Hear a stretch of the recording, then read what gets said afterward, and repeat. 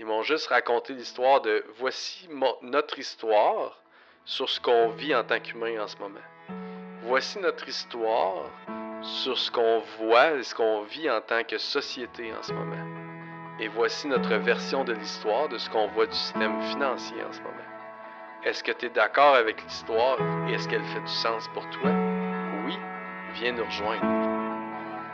Le podcast Marketing Haute Fréquence, c'est un rendez-vous entre moi-même, Robin Vézina, expert en publicité Facebook, et moi, Guillaume Bareil, stratège en copywriting.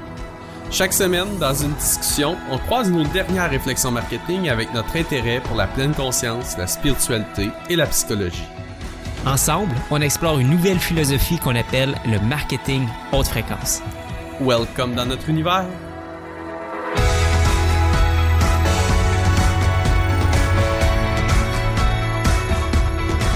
Hey, salut mon beau Rob, comment tu vas? Yes sir, ça va bien, puis toi? Yes, ça va bien. Écoute, on vit des défis business et personnels en ce moment, mais ça va bien quand même dans l'ensemble. Très cool de vivre des défis, honnêtement, et d'arriver, mais plus j'évolue, grâce à toi, entre autres, avec une petite histoire de haute fréquence, puis comment je me comprends, puis grâce à tout ça.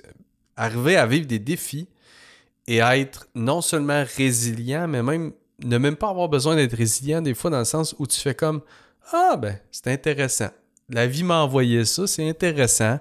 On va le vivre une étape à la fois, puis on verra ensuite. » T'sais. Fait que je suis là-dedans en ce moment. La vie nous envoie des beaux défis, m'envoie des beaux défis, puis je suis comme « Ben, écoute, this is it for right now. » C'est ça en ce moment, puis ce sera autre chose bientôt.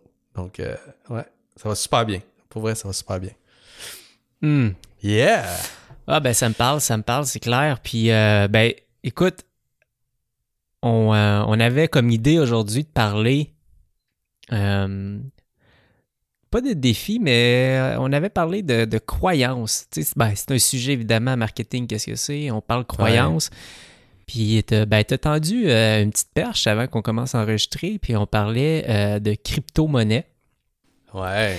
Puis tu me dis, écoute, là, j'ai comme, il y a quoi qui a cliqué, puis je pense que ça peut vraiment être un système intéressant pour l'avenir, puis j'y crois, puis non seulement j'y crois, mais je commence à investir pour de vrai, puis j'essaie pas de spéculer. Fait que quand même, moi, où est-ce que ça m'a amené, c'est de me dire, OK, là, il s'est passé un gros changement de croyance pour arriver à quelque chose que tu avais déjà touché par le passé, right? Ouais, je peux faire une petite mise en contexte. Vas-y donc. Puis qui va mettre la table sur une belle discussion autour des croyances, effectivement. 100%. En fait, puis tu sais, gardons en tête que ici, des croyances, ce n'est pas avoir la foi, là. C'est pas ça, c'est juste dans notre tête, on a une série de faits ou de pensées qu'on appelle des croyances qui modèles, en fait, qui vont modéliser nos actions, nos décisions, bon. Donc, je vous fais une petite mise en contexte. Moi, j'ai travaillé dans les banques et à un moment donné, quand j'étais dans les banques et que je me cherchais, il y a eu une opportunité qui s'est présentée à moi, c'est que je me suis collé à un planificateur financier qui faisait du trading à l'époque, donc qui échangeait sur les marchés boursiers, qui achetait et qui vendait des actions. Et il y avait de l'expérience. Puis moi, à l'époque, c'est un des moments où dans ma vie, je me suis dit, quoi l'entrepreneuriat? Fuck that, ça marche pas, faut que je garde ma job, tu sais.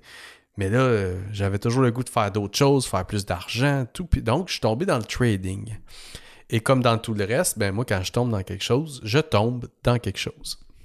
Donc, je me suis mis à faire... j'avais accès à un compte de courtage, en fait, dans mon bureau. Donc, je pouvais le faire un peu en cachette, tu sais. Puis, fait que je suis tombé dedans. Puis là, j'ai fait du day trading, du swing trading. J'ai fait du trend trading. J'ai fait du forex. J'ai fait, bref, des marchés boursiers et tout. Juste pour vous donner le contexte, que je connais le trading. Je connais les marchés boursiers. Je connais les futures, donc les commodités. Je connais le forex, donc la trading de devises. Je connais la spéculation comme l'analyse fondamentale. Bref. Et bon, j'étais directeur de banque quand j'ai quitté, donc j'avais aussi une belle vision de conseil au niveau des clients. Et là, quand le Bitcoin est arrivé, moi, je vous dirais que dans ma vie, c'était en 2015 à peu près où j'ai découvert là, cette histoire-là de crypto-monnaie et de Bitcoin un peu plus tard, tu sais. J'étais sorti du marché financier et j'ai bien compris assez rapidement qu'à ce moment-là, c'était une jeune technologie qui semblait vouloir être une technologie d'avenir, mais on était encore dans le Far West solide, là. Fait que, tu sais, ça pouvait vivre ou mourir. Dans le sens où c'était ma lecture que j'avais faite à l'époque. Et si t'es là-dedans, c'est que de la spéculation. Et d'ailleurs, ben, il y a des gens qui sont devenus millionnaires, des gens qui ont fait bien de l'argent en ayant eu les balls à l'époque, en 2013, 2014, 2015, de mettre de l'argent là-dedans. Puis finalement, ben, la spéculation les a payés. Je suis bien content pour eux autres, mais c'était pas mon cas. J'ai comme fait fuck that, c'est de la spéculation. Après ça, fast forward 2017-2018, je m'intéresse à nouveau au Bitcoin puis à la crypto-monnaie en me disant, mais là, crime, ça fait déjà une couple d'années que c'est là, ça semble être là pour rester, je vais retourner voir ça. Et là, je vois un graphe hyper volatile, tu sais. Et là, je fais un peu de recherche et tout, puis je fais encore une lecture de « Ah, pas pour moi, ça m'intéresse pas, je suis pas là-dedans, j'ai pas le goût. De la spéculation, mais je mets quand même 1000$, genre. » Puis... honnêtement, je me rappelle plus si j'ai perdu 1000$, si j'ai fait un peu d'argent, pourquoi je l'ai retiré, je me rappelle plus. Honnêtement, j'ai aucun souvenir de ça, mais je me rappelle d'avoir ouvert mon compte Coinbase à l'époque. Et fait que je ressors du marché, je me rappelle plus comment. Et là, dernièrement, il y a eu comme une série d'événements dans quelques jours qui m'y ont ramené. Donc, ça a été Elon Musk qui commence à tweeter puis à jouer, à manipuler clairement le marché. Puis là, je fais « Oh, attends un peu, si lui, il fait ça, là ça me ramène là. » Après ça, là, j'ai des amis proches de moi qui commencent à m'en parler. Là, je fais « Oh, attends un peu, lui, jamais j'aurais pensé qu'il serait... » Parce que c'est une courbe d'adoption comme toutes les technologies, marchés, etc. Et c'est les personnes qui me parlaient de ça, c'était pas des early adopters, là. OK? Et là, je fais « Oh, attends un peu, ça vient de toucher une courbe de maturité. » Fait que là, ça, c'est mon crossing avec le marketing. Et finalement, ben, Mélissa, qui j'aurais pensé qu'elle me transfère ça, elle me dit « Ouais, j'ai parlé à une amie qui m'a transféré ce lien-là, va écouter ça. » Clairement, elle ne l'a pas écouté, mais elle me dit « J'en veux. » En gros, elle veut quoi? Je suis pas sûr qu'elle le sait, mais elle veut du Bitcoin. C'est un peu ça. Et là, j'écoute ces gens-là. Et ils amènent une version complètement différente, selon moi, de ce que j'avais entendu jusqu'à maintenant. Dans le sens où je savais qu'il y avait des tokens, qu'il y avait différents coins, qui sont le Bitcoin, l'Ethereum. Je connaissais un peu ça, mais j'avais pas comme trop évalué le blockchain, qu'est-ce que ça faisait. Bref, j'étais pas allé en profondeur vraiment à l'intérieur de ça. Puis c'était quoi, mettons, là, avant ces éléments-là que tu commences à parler, si on résume en une phrase, mettons, ta croyance, ouais. C'était quoi? C'était comme, de ce que j'ai entendu, c'est volatile, je me tiens loin de ça. Ouais. C'est une nouvelle monnaie d'échange. Dans ma tête, c'était ça. Une nouvelle monnaie d'échange qui verra peut-être ou non un pouvoir d'achat dans le futur. OK. Fait que t'étais pas en résistance contre, t'étais juste comme sceptique. Clairement, moi, je ne vais pas aller jouer là-dedans parce que c'est risqué. Sceptique, on verra. Ça. Mais pas nécessairement fermé à l'idée, mais clairement, non. Loin des yeux, loin du cœur. Ben, c'est ça. Ben, pour moi, c'était encore... c'était très spéculatif. Comme si je viens de voir, puis je disais, Robin, j'ai découvert une entreprise, là. Puis cette entreprise-là, là, je te le dis, elle a un brevet, là. Puis ce brevet-là, il s'en vient. Là. Il n'est pas encore... Bientôt... Quand ils vont avoir le brevet, je te dis, ça explose. Là, pour l'instant, ils sont dans le garage, dans le fond de la cour. Ouais. Mais ils viennent de faire un IPO, un Initial Public Offering, dans le marché boursier. Puis là, écoute, ça se vend 10 cents. Je te dis, ça vaut minimum 1000$ l'action dans 2 ans. T'embarques-tu? C'est comme... Sais-tu quoi? Je vais attendre qu'elle soit à 50 cents au moins. Ouais, c'est ça. On s'en reparle rendu là. Tu sais, j'étais un peu là-dedans, tu sais. Okay. Fait que j'étais comme, voyons si ça vit, puis quand ça vivra, ben on évaluera, tu sais.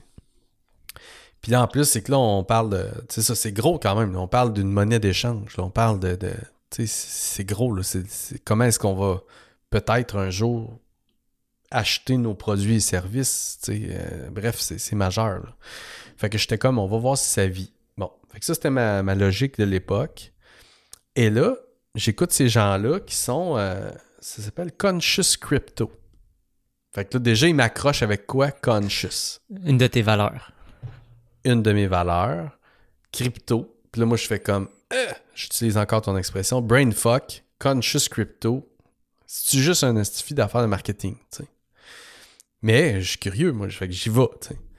Et là, je les écoute, tu sais. Puis l'accroche, c'est comment te positionner, toi et ta famille, pour le futur financier, finalement. Tu sais, le futur financier de ta famille, puis le système qui risque de se développer. Fait que là, j'écoute ça, tu sais, en accéléré, dans mon char. Un peu, tu sais, je l'écoute. C'est 2 heures et quelques de la présentation. Mais là, le gars, il utilise...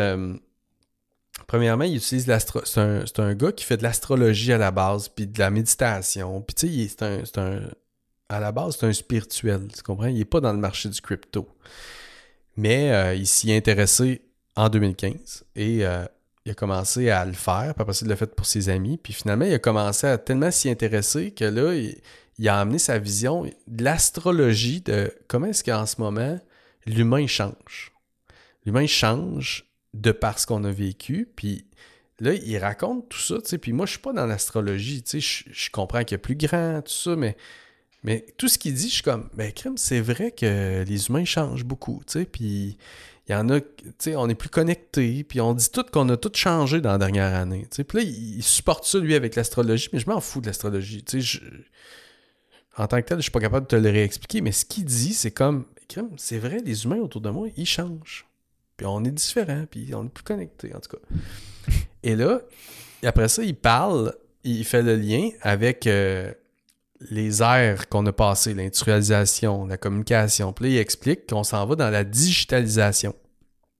L'ère de la digitalisation. De tout.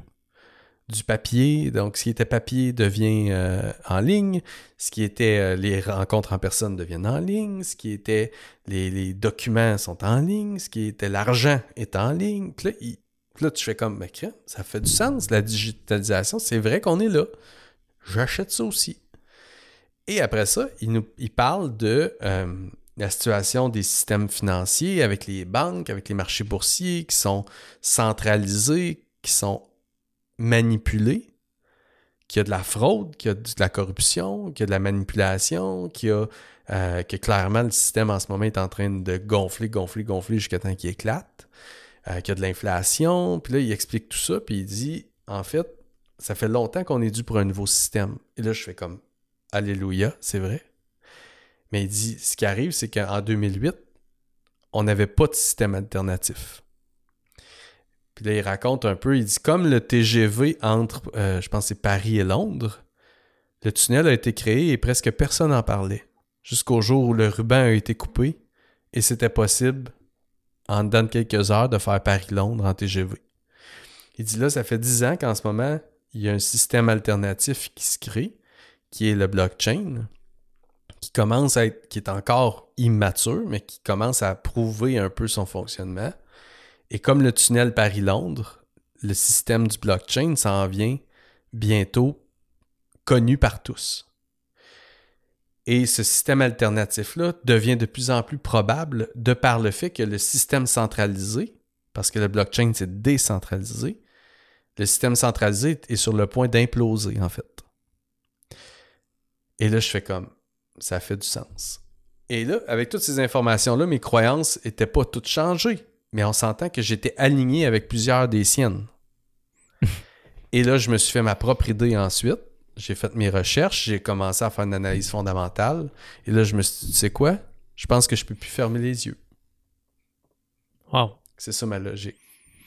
Tellement d'éléments que tu as partagés dans ton histoire qui sont intéressantes parce que c'est là que je vois comme justement les pièces finalement de qu'est-ce... On peut l'appeler comme ça, là, mais qu'est-ce qu'un argumentaire finalement? Puis là, c'est un peu qu'est-ce que tu viens de faire comme chemin. Là. Tu viens vraiment de nous montrer un peu ton positionnement, l'argumentaire, comment il a été monté pour finalement arriver à un changement de paradigme puis de faire comme, OK, non seulement c'est intéressant, ça fait du sens, mais je passe à l'action. Puis c'est ça qu'on est, tu sais, finalement, comme marketeur. C'est juste qu'on essaie souvent de le faire peut-être plus rapidement dans notre marketing, mais c'est tout le temps ça, c'est d'apporter la personne à une nouvelle vision des choses, ou en fait, sa croyance de « Hey, c'est pas utile pour moi ce programme-là », à « Wow, je pense que vraiment ça peut m'aider », puis non seulement je le crois, mais je me mets en action parce que je le crois vraiment, tu sais. Puis, je sais pas, un truc qui m'a marqué dans ce que tu as apporté, c'est à quel point finalement qu'un argumentaire, ça peut pas être basé sur...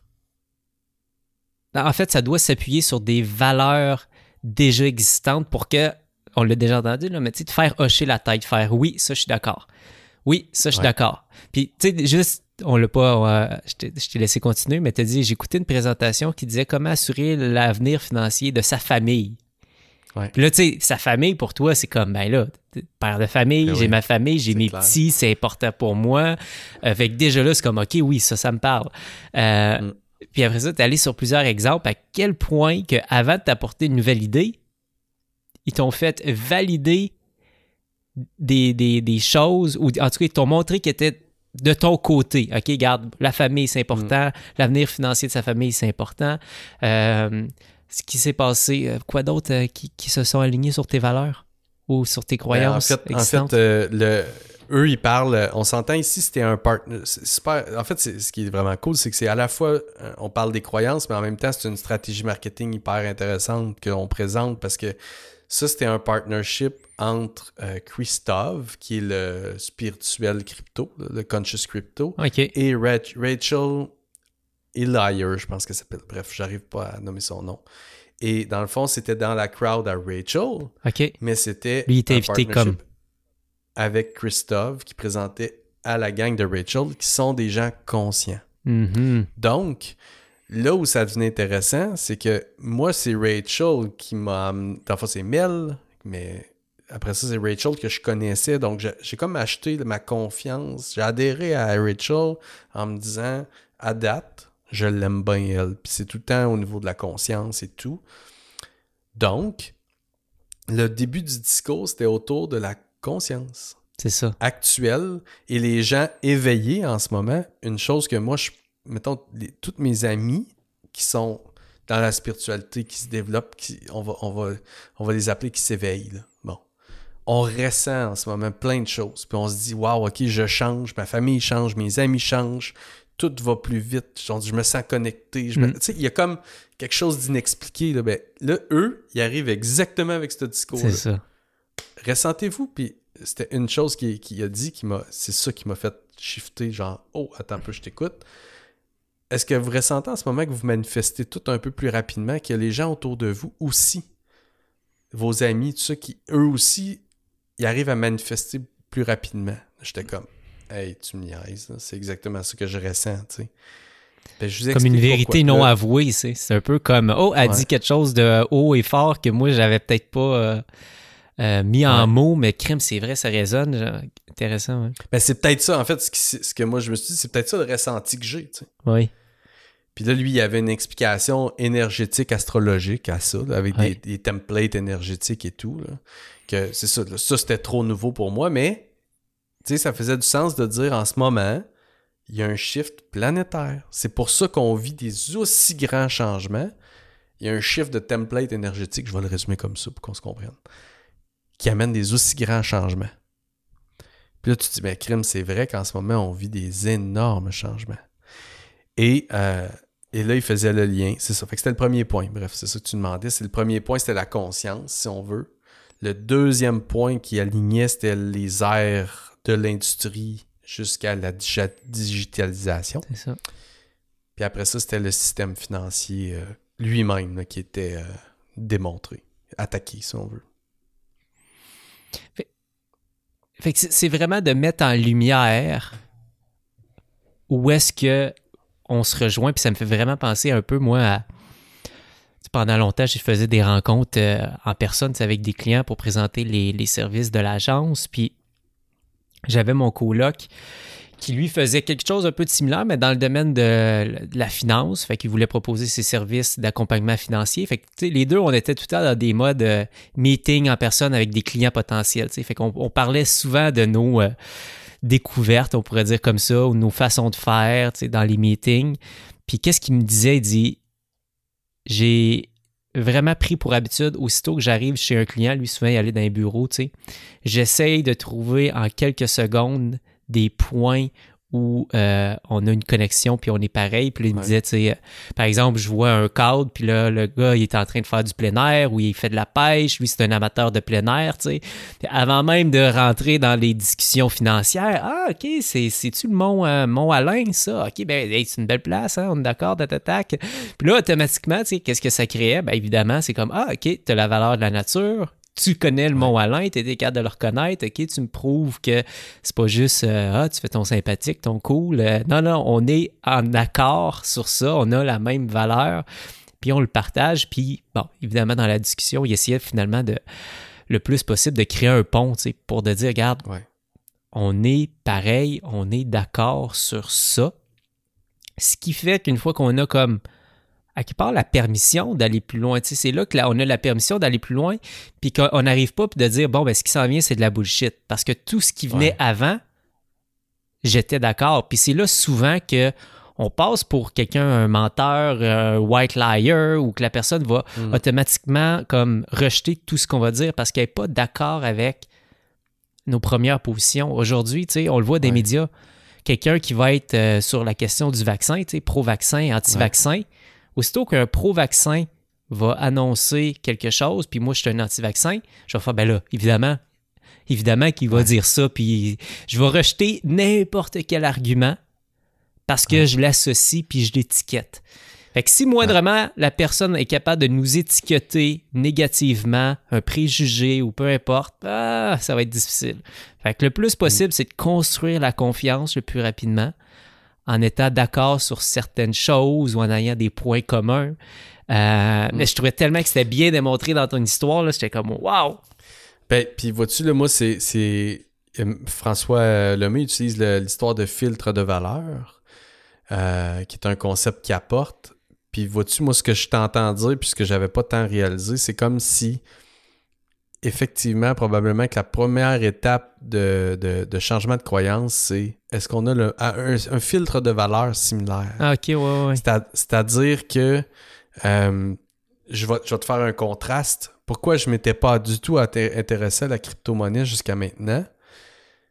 Puis pourquoi je la rejetais, c'est que c'était des spéculateurs qui ont comme valeur, du moins qui mettent de l'avant, laquelle? Faire de l'argent rapidement. Être greedy, c'est ça. Être avare. Et moi, je le suis pas. J'aime l'abondance, j'aime faire de l'argent, mais c'est pas dans mon top valeur, c'est pas le filtre à travers lequel je vois la vie. Et tous ceux que j'en entendais parler, c'était à travers ce filtre-là de c'est un money opportunity, tu sais. Puis moi, j'étais comme, regarde, j'en ai vu d'autres, là. Je les ai vus, moi, les pink slips, là, dans le marché boursier, là. Tu sais, j'ai vu les pink slips, c'est les petites entreprises à une scène, là. OK. Les pink, comment on les appelle, les pink slips, c'est ça. Qui sont des petites opportunités, des petites entreprises qui coûtent une coupe de scènes, puis que tu t'en transiges plein. Puis c'est ça qui fait des coups de circuit. Le Wolf of Wall Street, c'est ça qu'il faisait un peu, lui. Il prenait des pink slips, puis il les faisait gonfler en valeur. Puis après ça, il droppait tout, puis il faisait de l'argent, tu sais, en droppant. Fait que, bref, tu sais, je les ai vus, ces opportunités-là. Fait que moi, je voyais, j'étais comme, ça rentrait là. Croyance, valeur. Tu veux faire de l'argent vite, je te comprends, j'étais là. tu penses qu'il y a une vraie opportunité, je suis comme, OK, je les ai achetés, moi aussi, les pink slips. Fait que c'était ça, moi, dans ma tête. Mais là, de voir des gens en qui j'ai confiance, qui ont des valeurs de conscience, d'unité, tu sais, de nous ne sommes qu'un, ils font de la méditation, de la visualisation, ils font du travail énergétique, puis que j'ai trippé à date, et que là, qui m'amène la crypto, je suis comme, oh, attends un peu, là. On vient de switcher le filtre de valeur, donc mes yeux se sont ouverts complètement. Je me suis tout ouvert à dire, sais-tu quoi, je suis prêt à entendre ce qu'ils ont à dire. Pour finalement m'amener une analyse fondamentale en passant en bout de ligne que j'ai joint le fameux programme. Il y avait une belle offre et c'est une communauté de partage sur le Conscious Crypto qui a pour objectif d'aller en fait, de supporter ce système-là puis de faire des recherches sur qui est derrière les différents projets puis s'assurer de fonder, entre guillemets, donc d'investir dans les projets qui sont respectueux du système et de l'humain. Fait qu'en plus, tout se tient dans le sens où c'est pas juste... Tantôt, tu me parlais des shitty coins. Ouais. C'est justement de ne pas investir dans des shitty coins juste pour faire de l'argent. C'est vraiment de participer à construire un meilleur système, tu sais. Fait que tout se tient, tout fait du sens et finalement, là, je pousse encore. L'autre résultat, c'est que j'en ai parlé à nos filles du Club Élite. Basé sur le même filtre de valeur, la même intention de dire les filles, maintenant je vois les choses comme ça, j'en avais jamais parlé avant, mais là je dois vous en parler, juste de dire ouvrons-nous les yeux. Parce que je crois sincèrement que notre société future va être bâtie sur ça. Une version altérée peut-être. Je vous dis pas qu'on va faire de l'argent, c'est pas ça que je dis. Juste, on est des entrepreneurs, on a des business, et la portion finance de notre vie puis de notre business, là, ça se peut qu'elle change dans les 10 prochaines années. Solide. On a l'opportunité de s'ouvrir les yeux maintenant. Ouvrons les yeux. Tu sais, c'était ça un peu mon... Fait que tu vois l'impact que ça a. C'est fou, là, le changement de croyance. Ben, tu viens de le dire, mais je trouve qu'effectivement, là, on dirait que ça devient vraiment clair de voir à quel point que... Après ça, tu sais, c'est de faire hocher la tête et de dire oui, je suis d'accord, oui, je suis d'accord, oui, je suis d'accord. On dirait que c'est des petits pas, mais c'est vrai que le plus gros, la porte d'entrée, c'est vraiment ça, c'est de dire, OK, c'est qui ses valeurs à lui? Puis je suis assez rapidement, je suis capable de voir c'est quoi ses valeurs. Je veux dire, juste dans le nom, toi, tu étais capable de voir la valeur de conscience puis d'élévation de l'humain, tu sais, était présente. C'est peut-être pas toujours aussi évident, mais ça me ramène vraiment à dire, tu sais, est-ce que le plus rapidement possible, je peux être transparent, ouvert sur qui je suis, puis c'est quoi une de mes plus grandes valeurs. Et une fois que c'est clair, ben là, tranquillement, on dirait que, bon, l'argumentaire se construit finalement. Mais tu sais, la porte d'entrée, avant d'aller plus loin, puis c'est magnifique parce que, tu sais, à quelque part, si tu veux aller chercher des clients, ben tu vas aller chercher des clients qui ont les mêmes valeurs que toi. Tu sais, on le sait que tu vas tout avoir une clientèle fidèle qui va te supporter, qui va t'aider, qui va être compréhensive. Si les gens sont sur les mêmes valeurs que toi, mais c'est pas évident, là, quand on regarde dans le marché, de voir c'est quoi les valeurs de l'entreprise. Puis, si moi, normalement, là, on est dans un personal branding, mais tu sais, c'est notre opportunité numéro 1 de faire savoir c'est quoi nos valeurs. C'est facile, on se cache pas derrière un logo, on est un humain, puis on est constitué de valeurs, mais crime, regarde n'importe quelle page, site web, puis même moi, tu sais, c'est quoi les valeurs de Robin? Mais elles sont pas nécessairement évidentes, mais OK, ben là, dans la présentation de ton programme, comment tu peux être encore plus cash, puis clair, puis transparent sur voici qui je suis en tant qu'humain, voici une de mes valeurs. Puis après ça, une fois qu'il y a comme l'alignement énergétique c'est fait, là, OK, on peut aller plus loin. Puis là, je peux gagner ta confiance. Je suis plus en résistance. En tout cas, je trouve ça vraiment beau de voir ça. C'est ça, c'est comme, toi, tu avais la famille puis tu avais la conscience, deux trucs comme vraiment très, très, très importants. Fait que là, ils se sont alignés là-dessus assez rapidement, puis ça a commencé. Deux autres points qui me viennent. Le premier, que je vais y revenir, mais c'est, là, on est en train de comprendre comment est-ce que des idées se propagent à travers cet exemple-là. Puis l'autre point, c'est tu parles d'argumentaire, puis c'est vrai que j'utilise même moi aussi souvent le côté argumentaire, puis de plus en plus, je partage plus genre, raconte-moi une histoire qui fait du sens. Et c'est ce qu'ils ont fait, c'est ce que ces gens-là ont fait. Ils m'ont juste raconté l'histoire de, voici notre histoire sur ce qu'on vit en tant qu'humain en ce moment. Voici notre histoire sur ce qu'on voit et ce qu'on vit en tant que société en ce moment. Et voici notre version de l'histoire de ce qu'on voit du système financier en ce moment. Est-ce que tu es d'accord avec l'histoire et est-ce qu'elle fait du sens pour toi? Oui, viens nous rejoindre. Et tu sais quoi, là, ça va encore plus loin parce que comme j'ai vraiment acheté cette histoire-là, je te l'ai dit tantôt, j'ai acheté des titres, des tokens en fait, des coins. Et l'esprit dans lequel je suis, c'est que je ne suis pas du tout dans un esprit de spéculation.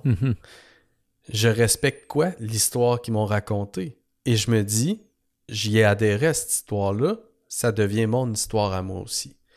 et je me dis que c'est comme ça que l'histoire va se dérouler et que ce que j'achète en ce moment, c'est pourquoi positionner moi et ma famille dans le futur du système financier. Et je me dis, c'est pas pour la spéculation. Je suis en train de bâtir un portfolio dans un système alternatif qui va avoir du sens probablement dans 3-4 ans. Donc, c'est pas dur pour moi de me dire que je tiens mes titres et que pas que je les regarde pas, mais que je veux pas les vendre. Non, c'est là pour une couple d'années parce que c'est l'histoire que j'ai adhéré à laquelle j'ai adhéré. Tu comprends? Absolument. Fait que c'est extrêmement puissant. Puis l'autre chose que je disais, c'est comment est-ce qu'une idée se propage. C'est que là, ce qu'on est en train de voir, c'est l'histoire qui se raconte et les valeurs à travers lesquelles elle est racontée par rapport à la crypto. C'est que là, déjà, vois-tu, juste à moi, là, je vais avoir touché 40 personnes, puis là, je ne sais pas combien de personnes vont écouter ce podcast-là. Mettons qu'on dit 150. Juste par mon changement de croyance. Puis je suis pas un influenceur. Mm-hmm. Fait qu'imagine, là, après ça, moi, c'est les valeurs de famille. Là, on avait déjà les greedy, là, les avares, là, ça, c'était déjà réglé, ils étaient déjà dans le marché. Mais après ça, tu vas avoir la valeur de famille. Après ça, tu vas avoir la valeur de justice. Après ça, tu vas avoir la valeur de démocratisation. Puis là, il y a plein de systèmes comme ça qui vont adhérer à ce marché-là pour différentes valeurs et différentes histoires, mais qui vont se rejoindre dans le marché. Et c'est là où ça va changer, en fait. Et c'est ça, moi, c'est ça qui m'allume, là. Spécifiquement dans ce marché-là, mais aussi dans tous les marchés, dans le changement de croyance. Parce que je me ramène à... Moi, un peu c'est vraiment sur le même sujet-là. Sur la crypto, Ouais. Je m'intéresse à la crypto vraiment depuis septembre passé. Mm-hmm. Puis là, plus qu'on parle, puis là, je me pose la question de me dire, OK, mais comment que ça a switché, moi, finalement? Comment j'ai adhéré à ça? C'est sûr que t'étais greedy. C'est sûr. Puis je me souviens plus exactement. Il est-tu couillon, lui? Ouais, c'est ça. Ah, le couillon! Le couillon me fait passer pour un couillon, le gros greedy. En fait, c'est où est-ce que j'ai commencé à être allumé, puis bon, il y a eu tout ce qui s'est passé avec l'économie, avec le coronavirus et tout ça. Ouais. Et le message qui était partagé, fait que moi, je suis du camp des conspirationnistes, OK? Fait que déjà là, Ouais. on peut en apprendre un peu plus sur moi puis sur mes valeurs. Fait que ça... C'est un greedy conspirationniste. Ouais, c'est ça. Vous apprenez à Ça plus va me bien, connaître. ça va Non, bien, mais regarde, ça va être Oui, transparent, là, tu sais. Mais les personnes qui vont acheter, par exemple, de moi, là, tu vas voir qu'ils vont me soutenir. Ils vont en avoir peu. Puis tantôt, il y avait un inside que je peux plus garder pour moi. Je riais quand tu parlais parce que tu disais il est pas écrit vraiment sur mon site puis tout ça, mais moi, ton headline, je le vois, c'est non, je suis pas d'accord. C'est un bon Ok, j'arrête de gag, ça. t'agacer. J'arrête de t'agacer. Ok, fait que septembre passé, coronavirus, t'es du camp, on va dire que si on a une dualité des conspirationnistes, Exact. continue. Exactement. Puis, justement, il y a certaines personnes qui parlent, on va dire, qui sont déjà du côté de mes valeurs, puis qui présentent vraiment le système financier basé sur l'argument, le centralisé et le décentralisé. Mm.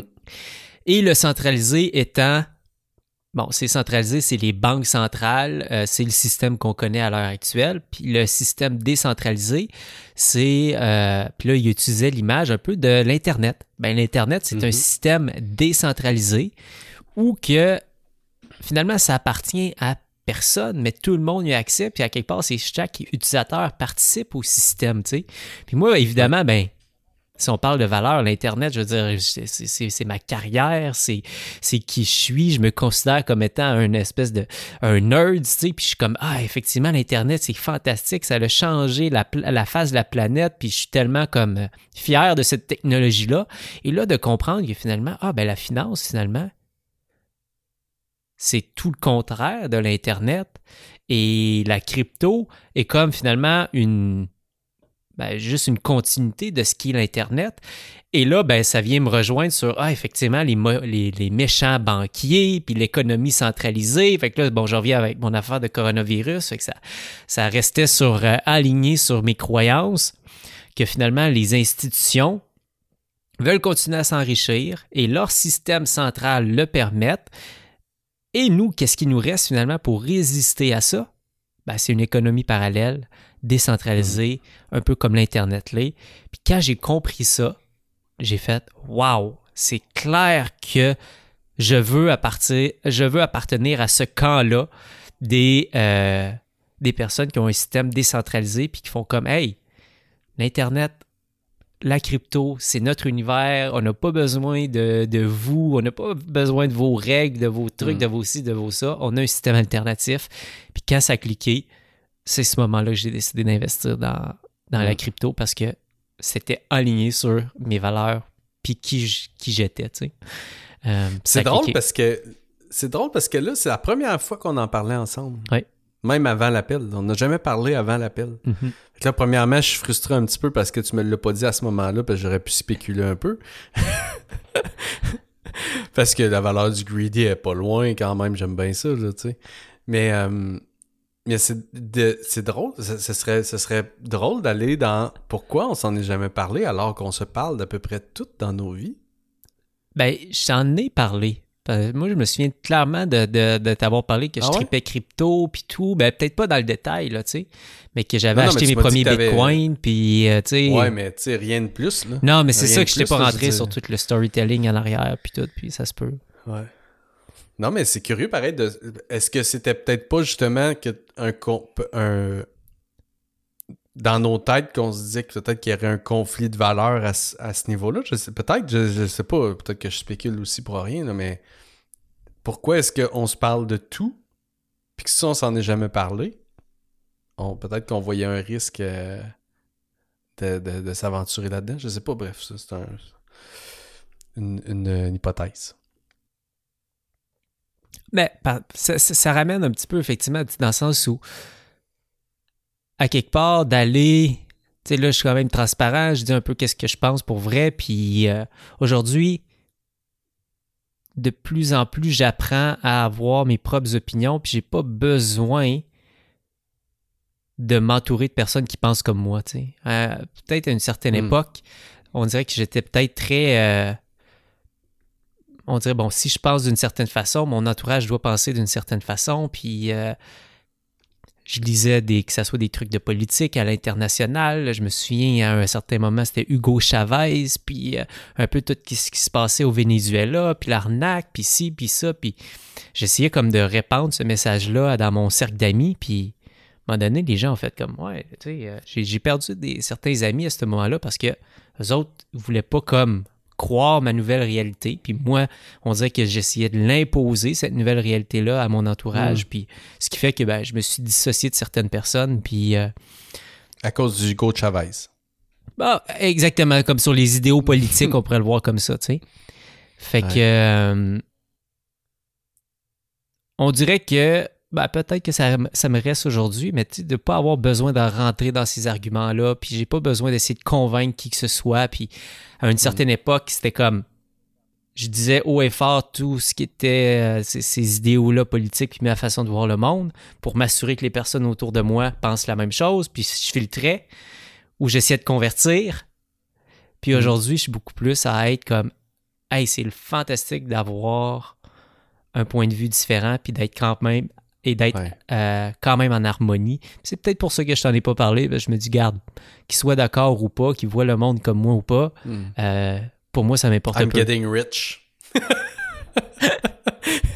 Qu'il aime ça ou pas, je m'en fous. I'm getting rich. Moi, ça va fonctionner. Puis écoute, j'ai dit à Mel puis à Marie qu'il fallait qu'ils achètent du Bitcoin, puis que...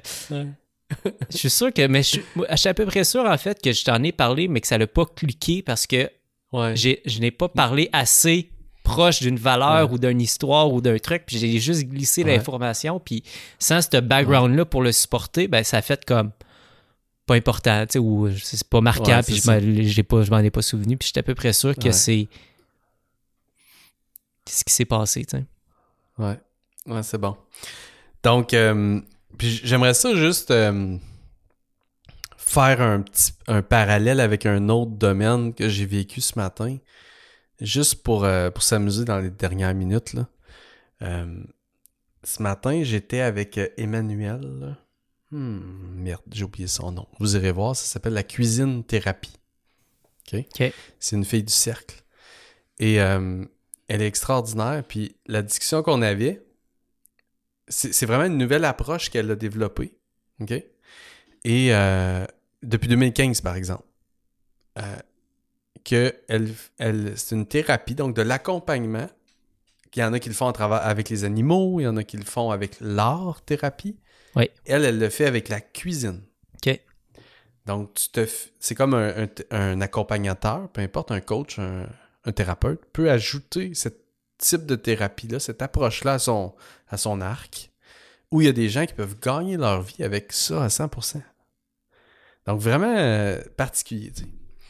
Puis, mais moi, ça m'intéresse pas du tout. Moi, je serais dans la cible, mais en même temps... La cuisine, ça t'intéresse pas du tout? C'est ça que tu veux dire? Ou la thérapie, ou les deux? Ou... Pas vraiment. En fait, le côté accompagnateur, je pourrais l'être. Mm-hmm. Je dis pas que c'est dans mes intentions, mais je pourrais être ouvert à ça. T'sais. Mais de la façon que je le voyais, après ma barre, moi, la cuisine, j'ai jamais trippé tant que ça. J'aime manger. Manger, ça, par exemple. C'est ça. Pas une job que je veux, c'est de l'argent. On est là. C'est là. ça. C'est ça. Je veux pas faire à manger, je veux manger. Sauf que il y a des certaines circonstances où je fais des crêpes avec mes enfants. J'adore ça. Ou je fais à manger avec ma blonde avec une coupe de vin un vendredi soir. J'adore ça. Et donc, ce que je lui ai amené comme idée, c'est de dire, et si tu faisais le lien avec ça, ces situations-là où on a tous vécu un moment où, entre amis aussi, faire des sushis entre amis, mettons. Je sais pas si tu as déjà vécu ça, mais méchante belle soirée. Oui, c'est vrai. Mais faire des sushis tout seul chez vous, c'est plate. Genre, aller au resto les acheter, c'est bien mieux. Là, mm-hmm. En tout cas, de mon point de vue. Fait que je disais, tu sais, et si tu amenais les gens comme moi à au moins ouvrir leur croyance, à dire, te rappelles-tu un moment où tu as fait des sushis avec des amis? Ou que tu as fait à manger un vendredi soir avec ta conjointe? Ou que tu as fait des crêpes avec tes enfants un dimanche matin? Ces moments-là, à quel point tu te sentais bien, tu te sentais ouvert, tu as eu peut-être même des idées de génie à ce moment-là, puis tu te disais, mais voyons, c'est pas le moment, tu sais. Imagine, juste si on explorait ça, à quel point ça peut peut-être ouvrir l'humain de cuisiner. Je m'appelle Emmanuel, puis j'ai développé la cuisine thérapie, puis c'est ça qu'on fait, c'est qu'on fait de la thérapie, mais dans les moments où on est en train de faire de la cuisine, où on est ouvert, tu sais. Et dans le fond, là, c'est moi qui donnais le conseil, mais je trouvais que c'était un très bon exemple de changement de croyance encore, que finalement, je veux le vivre, le moment du vendredi soir, puis des crêpes avec mes enfants. Là. Puis oui, je serais prêt à le faire, l'accompagnement, puis... Mais juste parce que ma croyance a été changée, que c'est pas la cuisine du mardi soir à la course quand on revient de l'école. Non, c'est des beaux moments de cuisine, tu sais. En tout cas, je trouvais ça intéressant. Je sais pas si ça te parle. Je suis pas d'accord, mais... Non, mais j'apportais ce qui me vient dans ma tête. Non, je suis vraiment d'accord. Mais ça, c'est pour aller chercher, on pourrait dire, le crowd des personnes qui aiment pas la cuisine, que c'est pas une valeur pour eux. Mais en même temps, je veux dire, elle a aussi la possibilité de pousser son message puis de s'adresser vraiment aux personnes pour qui la cuisine est importante. Puis tu sais, quand on disait tantôt de s'appuyer sur des valeurs communes, ben, elle pourrait dire, ben regarde, moi je vais all-in sur les personnes qui aiment la cuisine, puis qui aiment en faire, puis c'est avec eux que je vais aller travailler. Puis après ça, je grandirai mon marché, puis j'irai chercher cette part-là qui aime cuisiner à l'occasion, tu sais. Fait que c'est comme, dépendamment de où t'es rendu, tu peux effectivement aller chercher les personnes qui aiment faire la cuisine à l'occasion, ou tu dis, ben regarde, moi, pour commencer, je vais aller chercher mon crowd facile, tu sais, des personnes qui aiment la cuisine, qui en font, puis qui veulent peut-être ajouter à ce nuance, puis mais il faut quand même leur... C'est là où ça devient une question de messaging, mais il faut quand même leur faire allumer sur le fait que quand tu te fais à manger puis que t'aimes ça, ça pourrait en devenir une thérapie, tu sais. Ouais. Tu comprends? 100%. C'est là c'était ça mon... Es-tu d'accord? Là? Oui, on est d'accord. On va finir en accord. Parce que tu peux pas dire à 44 minutes 52, non, je suis pas d'accord. Là, ça marche pas. Non. On close. Ouais, c'est ça, Profitons de notre moment d'accord là, pour terminer ça. Non, mais super belle discussion, par exemple. Je trouve, même moi, ça me fait allumer beaucoup comment est-ce qu'on change des... pas changer, mais comment est-ce qu'on aligne des croyances. J'aime beaucoup mieux ça. C'est plus... plus respectueux. Aligner des croyances, ouais. Filtre des valeurs. Donc, est-ce qu'on a des valeurs... Est-ce qu'on se rejoint dans des valeurs communes? Est-ce qu'ensuite de ça, ton argumentaire ou l'histoire que tu racontes fait du sens? Puis si ça fait du sens, la personne décide d'adhérer à l'histoire ou non. Puis si elle a adhéré aux mêmes valeurs puis à la même histoire, normalement, elle va vouloir continuer cette histoire-là avec toi. Parce que tu lui proposes de la continuer, tu sais. Fait que... très intéressant. Fantastique. Merci, mon beau Rob. Merci, Guillaume. Merci tout le monde. 53, on fête-tu ou non? Non, c'est ça, 102. 102 le prochain. Ok, 102. Salut. Ciao. 104. 104. C'est vrai. Salut. J'espère que vous avez apprécié cet épisode. Et si vous voulez les notes ou nous écrire vos questions et commentaires, rendez-vous au marketinghautefréquence.com. Et surtout, n'hésitez pas à nous laisser un review sur iTunes ou votre plateforme préférée. On se revoit la semaine prochaine. See you next week.